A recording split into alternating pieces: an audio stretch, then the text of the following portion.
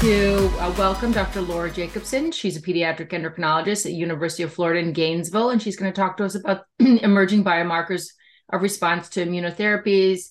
And just a quick little bio sketch for her. As a physician scientist and a pediatric endocrinologist at University of Florida, her research focuses on, one, understanding the role of the immune system in type 1 diabetes, and two, improving clinical care and health outcomes for people with type 1 diabetes. Major facet of both of these research foci is the conduct of immunotherapy clinical trials in those with type 1 diabetes and individuals who are at risk for type 1 diabetes. She has an interest in mechanisms of action of these therapies, as well as biomarkers of efficacy and identification of clinical responders. She's also very proud to serve as an investigator for the type 1 diabetes TrialNet, the TEDdy study, or otherwise known as the Environmental Determinants of Diabetes in the Young, the Network for Pancreatic Organ Donors with Diabetes, or the NPOD program, and the Type 1 Diabetes Exchange of Q1 Collaborative. Through these national and international collaborations, she's been able to study predictors of disease, the role of innate and adaptive immune system, particularly in response to immunotherapy, and other methodologies to improve health outcomes for patients with T1D. She also serves as the Associate Fellowship Program Director for the UF Pediatric Endocrinology Fellowship Program, and she values the opportunity to train future generations. Amazing contribution. Thank you very much for all you're doing at this, critical stage of type 1 diabetes discovery. And thanks again for joining us. So take it away. Yeah, thank you very much, Monica. I appreciate the opportunity to share with you some work that I've been doing and also kind of summarizing the body of literature by amazing researchers across the country. So what I'm going to be talking about today are how we can identify responders, and I'll talk about what that means with type 1 diabetes or people who are at risk for type 1 diabetes when they receive an immune therapy. I have nothing to disclose. And I like to start by talking about a hypothetical patient. So this is Sam. He's a 15-year-old young man diagnosed with type 1 diabetes just a week ago. And he's coming into clinic today with his family for a clinic visit with his diabetes care team. So we all know that as part of a typical early diabetes care visit, you're going to talk about the day-to-day behaviors that are required to manage diabetes. You want to start talking early about the burden and the challenges that can go along with a diagnosis like type 1, so you can work on preventing and maintaining adequate mental health. And at the same time, we talk very, very early about the use of technologies to try and reduce that burden. And that includes continuous glucose monitors, pumps, and especially hybrid closed loops that have come out. But what I would like to propose and what I envision for the future is that at this very early visit, a week after diagnosis, we could be also talking to this family about the potential immune therapies that may benefit this particular patient and which one may be best for him specifically based on biomarker testing that can be done. So if we knew that a specific immune therapy would help prolong his beta cell function for a little bit longer, I think we could get improved outcomes and maybe even extended time without that intense burden of type 1 diabetes that we know is going to develop with time. So I'm going to talk a little bit about it. Can I ask a quick question here? Yeah. What is the feeling in the field about doing, a genetic screen at this point? Is that part of the plan to, kind of create the tailored immune therapy? So genetic screening is not, in my opinion, likely to be the highest yield, but I think we need to kind of validate that. So I'll go through some of what those different either immune testing or genetic testing, or even just looking at age and maybe other general predictors that might identify which therapy would be best. So I think it'll end up being a combination of things that might give us the highest yield. Great. Thank you. Yeah. So basically with this talk, I just want to take us on a short journey towards why I see the role of biomarker development as such an important aspect for developing personalized T1D medicine, especially with regard to immune therapy. So we'll talk about challenges, how we define responders, and then what biomarkers have been coming out in these clinical trials that we can hope to continue to move forward.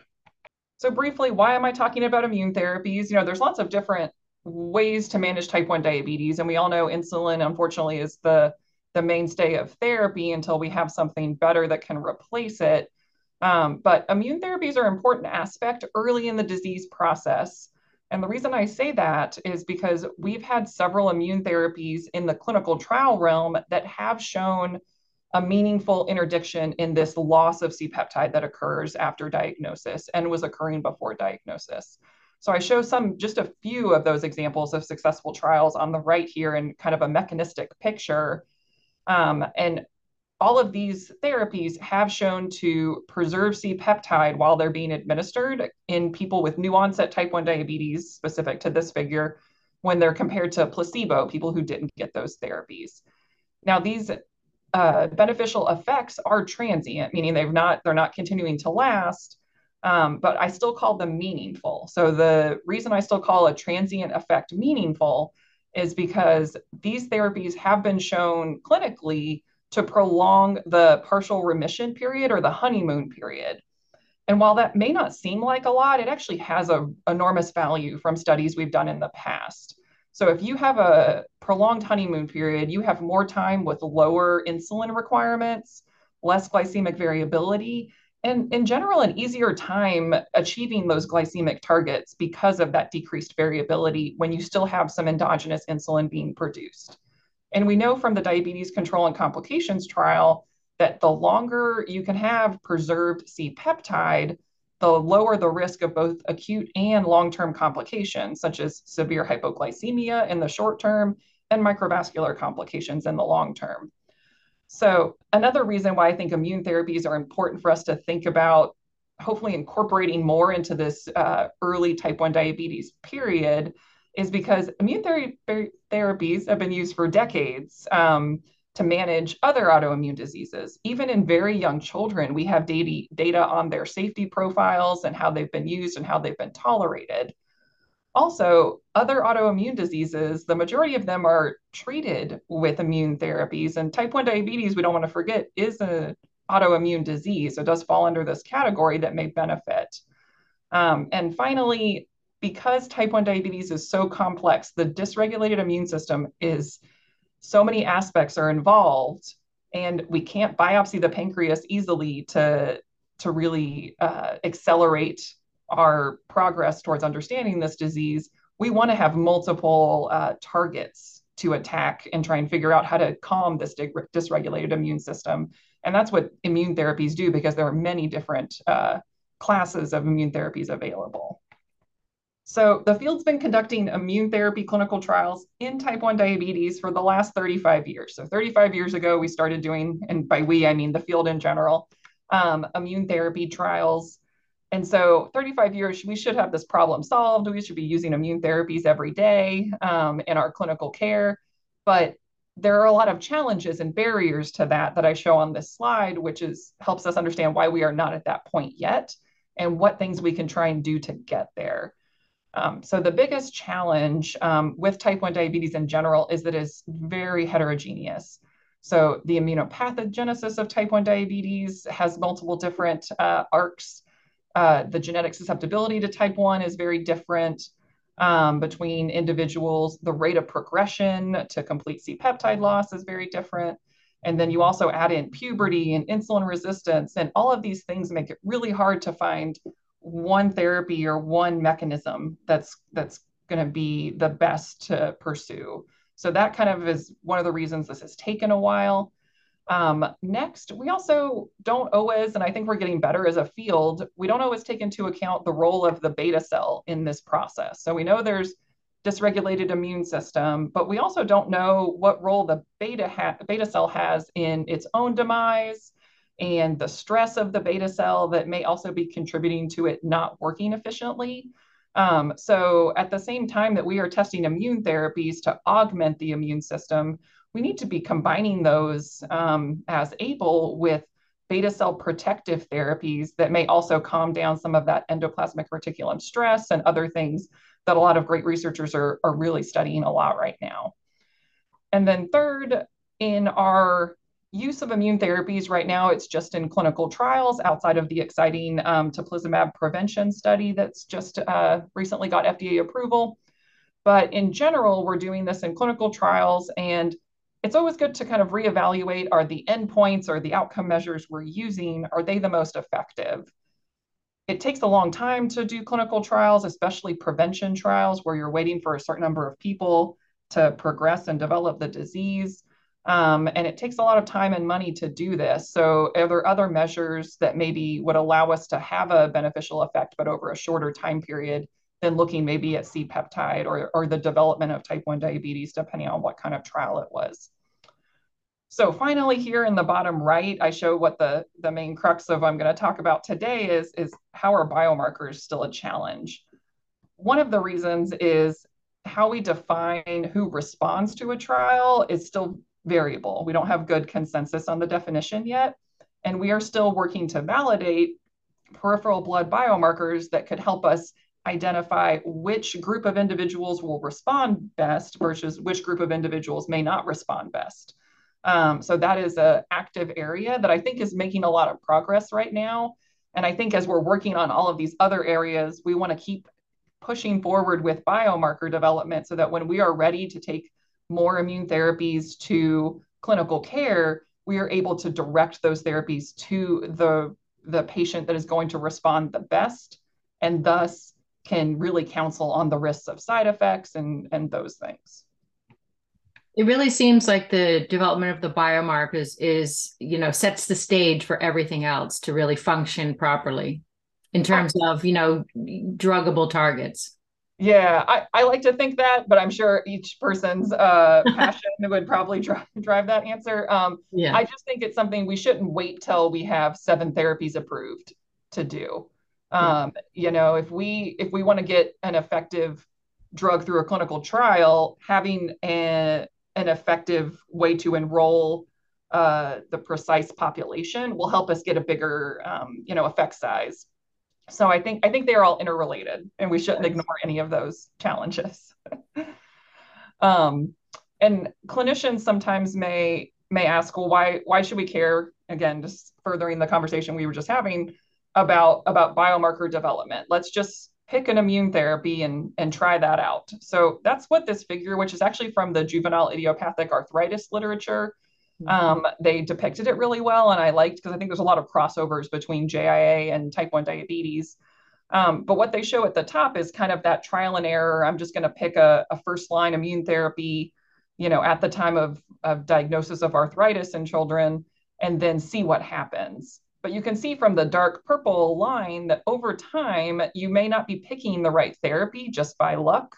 And at some point, you're going to reach a level of irreversible damage, which in our field is, complete or almost complete loss of beta cell function.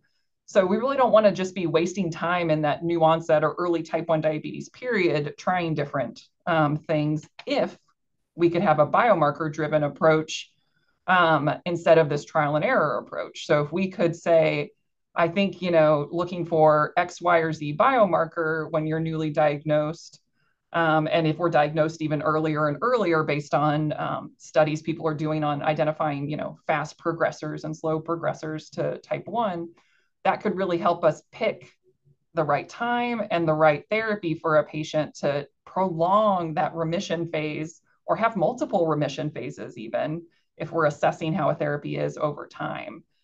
So I think really this, like I said, as we're getting therapies approved for clinical use, this needs to be in our mind to really get the most bang for our buck with these therapies. So now that I've hopefully convinced you that this is a noble venture to be working on biomarker development, let's talk about the actual concept of responders. So what do we mean when we say clinical responders? So this is a very clear graphic that I like from the ABATE trial, which is a new onset type 1 diabetes trial testing teplizumab. And I like it because it shows on the x-axis, I'll show some more figures like this, the study duration, and on the y-axis, the C-peptide that's being produced by the participants in the trial, usually as the area under the curve, C-peptide. And you can see there are 3 different arms or different lines on this graph. Both the participants in the red line and the green line both got the drug. They both got teplizumab. Whereas people in the control arm in this particular example were just monitored, they did not receive the drug.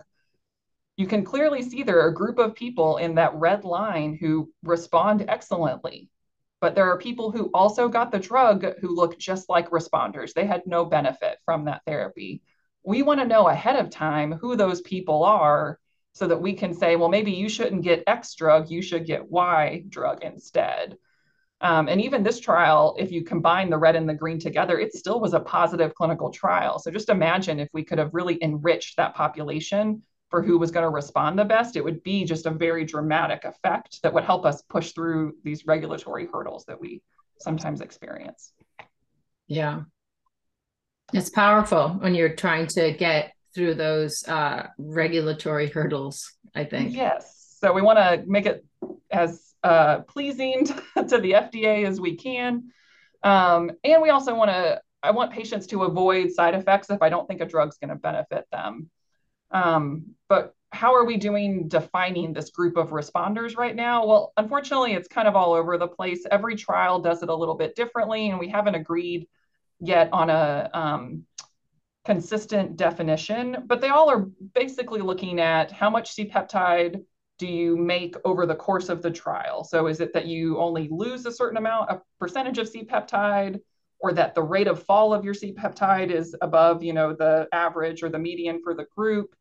Or is the rate of C-peptide at least above what all the people in the placebo group are making? So while all the definitions are different, they're similar in that they are preserving more C-peptide than others in the trial, but they're mostly arbitrary cutoffs. And you can see by looking at this example from another clinical trial on the right, where it shows individual participants' C-peptide data just change from baseline, and it's all over the place. There's a lot of heterogeneity in response.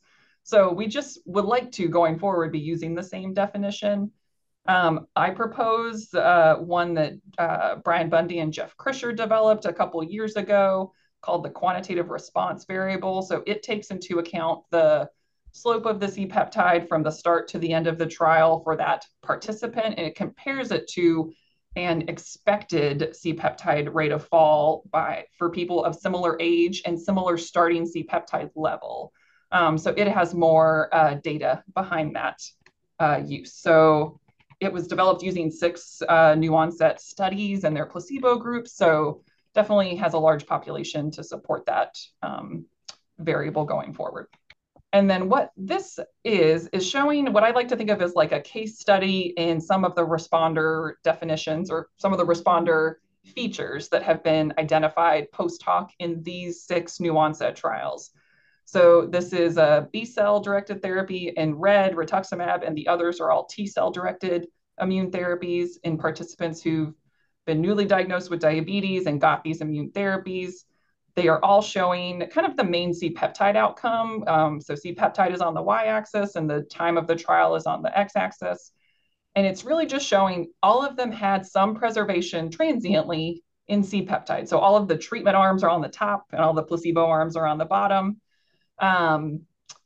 There's a couple nuances between these. The Alefacept in the bottom and the high dose ATG trial in the bottom right didn't actually meet their primary endpoint, but there are still clinically significant improvements that we're seeing in both of these groups that help us identify responders. So that's why I showed them here, and I'm happy to go over more information about that if anyone has questions. Yeah, if anyone has a question, please send it into the chat or raise your hand and unmute yourself. I had a quick question with those 2 that didn't seem so with the clear results. Mm-hmm. Did they is it possible that if you had a more directed, patient cohort that you might see something more obvious? Yeah, so that is exactly the point. So specifically looking at this high dose ATG trial here, what I'm showing you out to the 2-year time point here is actually a significant difference between the treated and the placebo. But Right. this is a post hoc analysis of just the older individuals in this study. So people who were of older age, whereas if you include the entire trial age, it was not significant. So it just didn't benefit younger subjects. And then for the title or the Alefacept study here, they They used an abbreviated 2-hour mixed meal tolerance test, and that was not significant as their primary outcome, but a 4-hour, a longer mixed meal tolerance test was. So there's still a benefit seen from that trial. It just depends on what outcome measure you're looking at. So that's So more evidence really for targeted cohorts. yes. And again, we talked about this before. You don't want to make the cohort so small that you have no one to enroll in the trial. But if you could say, children and adolescents versus 20 and 30-year-olds, that at least is two groups that could have different responses. Yeah. And specifically, I show here age. So this is showing if just for these 6 trials that I showed on the previous slide, in addition to the teplizumab prevention study, which I have listed on the top, these are just the ages of the participants, so the distribution of age of the people enrolled in these trials. All right, so you can kind of see some trials teplizumab are treated in younger, have more younger children. But the prevention study also had outliers here that were much older. So it just gives you a sense of the distribution of age across these different trials. And the reason I show that is because we found, and by we, I mean the wonderful people who did all these trials, found that in post hoc analyses in these top 3, so teplizumab, abatacept, and rituximab, that if you were younger, you responded better to these therapies. So, And is that like 10 and under or so it's not a cutoff because it's all on a continuum Mm. between. So you'd have to look at that individually for each trial. So that's why I didn't put it because I think it's too hard to give a cutoff. Yeah. But that's what further studies will need to do. But if this is a signal we see, it's something we should look for in future trials. Right. You also can see when you look at these 2 therapies here, so these are both including anti-thymocyte globulin or ATG, which is a T-cell directed therapy, that if you were older in those trials, you responded better. Now, you could still be young and respond, but there is a significantly more C-peptide preservation if you were older. So how might this relate to what's going on in the pancreas? So I like to show this study from PLE at Exeter, where you see I have it labeled here. This is a group of organ donors. So we take organ donors who've passed away and donated their pancreas for research, and you've looked in the pancreas of type 1 diabetes to determine what types of immune cells are infiltrating the pancreas. And in those people who had been diagnosed at a young age, so under the age of 6 with type 1 diabetes, they had a lot more B cells in their pancreas than people who were older. If you were older when you were diagnosed, you had more of a T cell infiltrate. The reason I think that's interesting and deserves further evaluation is this therapy right here, rituximab. Oops, I'm not pointing on my screen. Rituximab is a B cell depleting or specific therapy. So maybe people were younger who responded to rituximab because it's getting rid of the main infiltrating immune cell, which is B cells. So again, this needs further validation, but I think it is enough information that we should go further in exploring this. Because if you just could use age to differentiate a drug preference, I think that would help a lot, right, in advising other clinicians and families. So how might the mechanism of how these drugs work be related to the response to a specific drug? So I show just 2 examples here. So abatacept or abatacept, depending on how you want to say it, is inhibiting the co-stimulation or activation of naive T cells here. So you end up not having memory T cells that are specific to the pancreas identified. So what that shown when you do a post hoc responder analysis of these clinical trials is that you end up with more naive CD4 specific T cells in responders to this study, which makes sense by how this drug works. So it's actually really nice that those are the responders that we see. Whereas if you give low dose anti-thymocyte globulin, it's this big soup of antibodies that affect different parts of the T cell. And it ends up actually increasing transiently the activation of T cells before kind of getting rid of the ones that are trying to traffic and get to other places in the pancreas. And so you end up with a decreased population of naive CD4 T cells, which this is kind of an easy flow cytometric determination between these 2 that you might be able to use as a potential biomarker going forward. And then this is one I'm very excited about because this is a signature seen across multiple trials. It's where you find increased amounts of what are called exhausted T cells in people who respond to three different therapies. So we've seen this in three different clinical trials. So exhausted T cells, I like to think about it, are specifically these activated or effector T cells that are kind of in there doing the attacking or doing the activating. And if you excessively or repeatedly stimulate them with an antigen or like a self antigen from the pancreas, eventually they lose their destructive ability and they lose their stimulatory ability and they become exhausted. So this is actually a beneficial state to be in because we don't want them to keep fighting against the pancreas. And we see different but similar populations of immune cells that are exhausted in the anti-thymocyte globulin trial, in the teplizumab abate trial, and in the alefacept trial. So all three of these T cell directed therapies all show a beneficial effect after treatment if you can push those cells to become exhausted. So that's a nice marker to look at post-treatment, where if you get this drug and you don't maybe show this beneficial response, maybe you should switch to another drug because you're not going to be one of the people that maybe responds to it. So I think this is nice to see across multiple therapies. I can't make out, this is the weeks. What is the time frame for identification of the exhausted cells? Yeah, so it's different in every trial. Like So we looked weeks. at 3 months in ATG. You Mm. can see it at 3 months in teplizumab, and then again after the second course is given. And then for alefacept, it's actually way out. It's almost at 2 years. So definitely trying to understand why it's so different. And I think it's just how the drugs are acting or how what their mechanism of action is. And in terms of like that actual assay, how easy is it to, get a number of exhausted T cells out of the blood? I mean, how much blood do you need? Yeah, so it's not a lot of blood actually.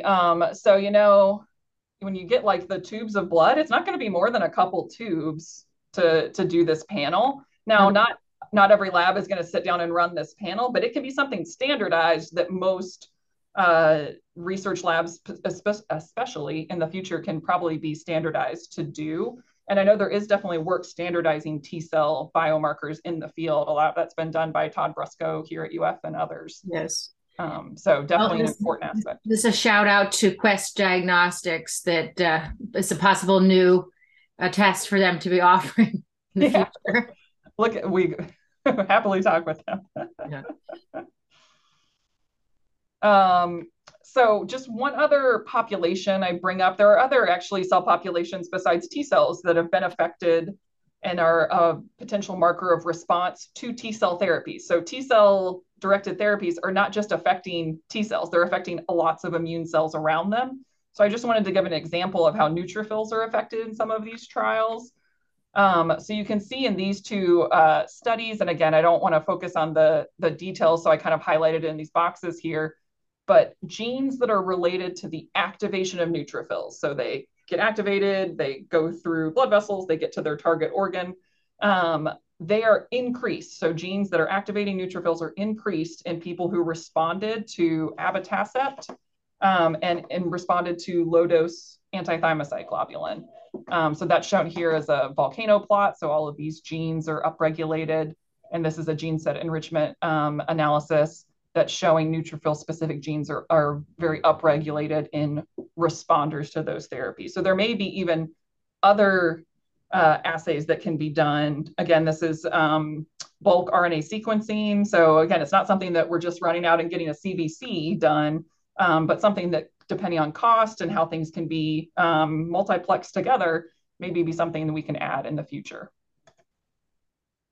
And then this, I want to show this summary slide. This is just something I made to look at what I've talked about so far. So if you just look at these 6 trials that I have listed on the bottom, I show here any color trial that's above this horizontal line is a marker that's increased in responders. So older age in these 2 ATG trials. If it's below the line, then it's decreased in responders. So it's nice to see that there's some overlap between these markers, between different trials, because we want to make this as easy as possible, right, to get the right therapy to the right patient. So if we're identifying these signatures, that is a beneficial state.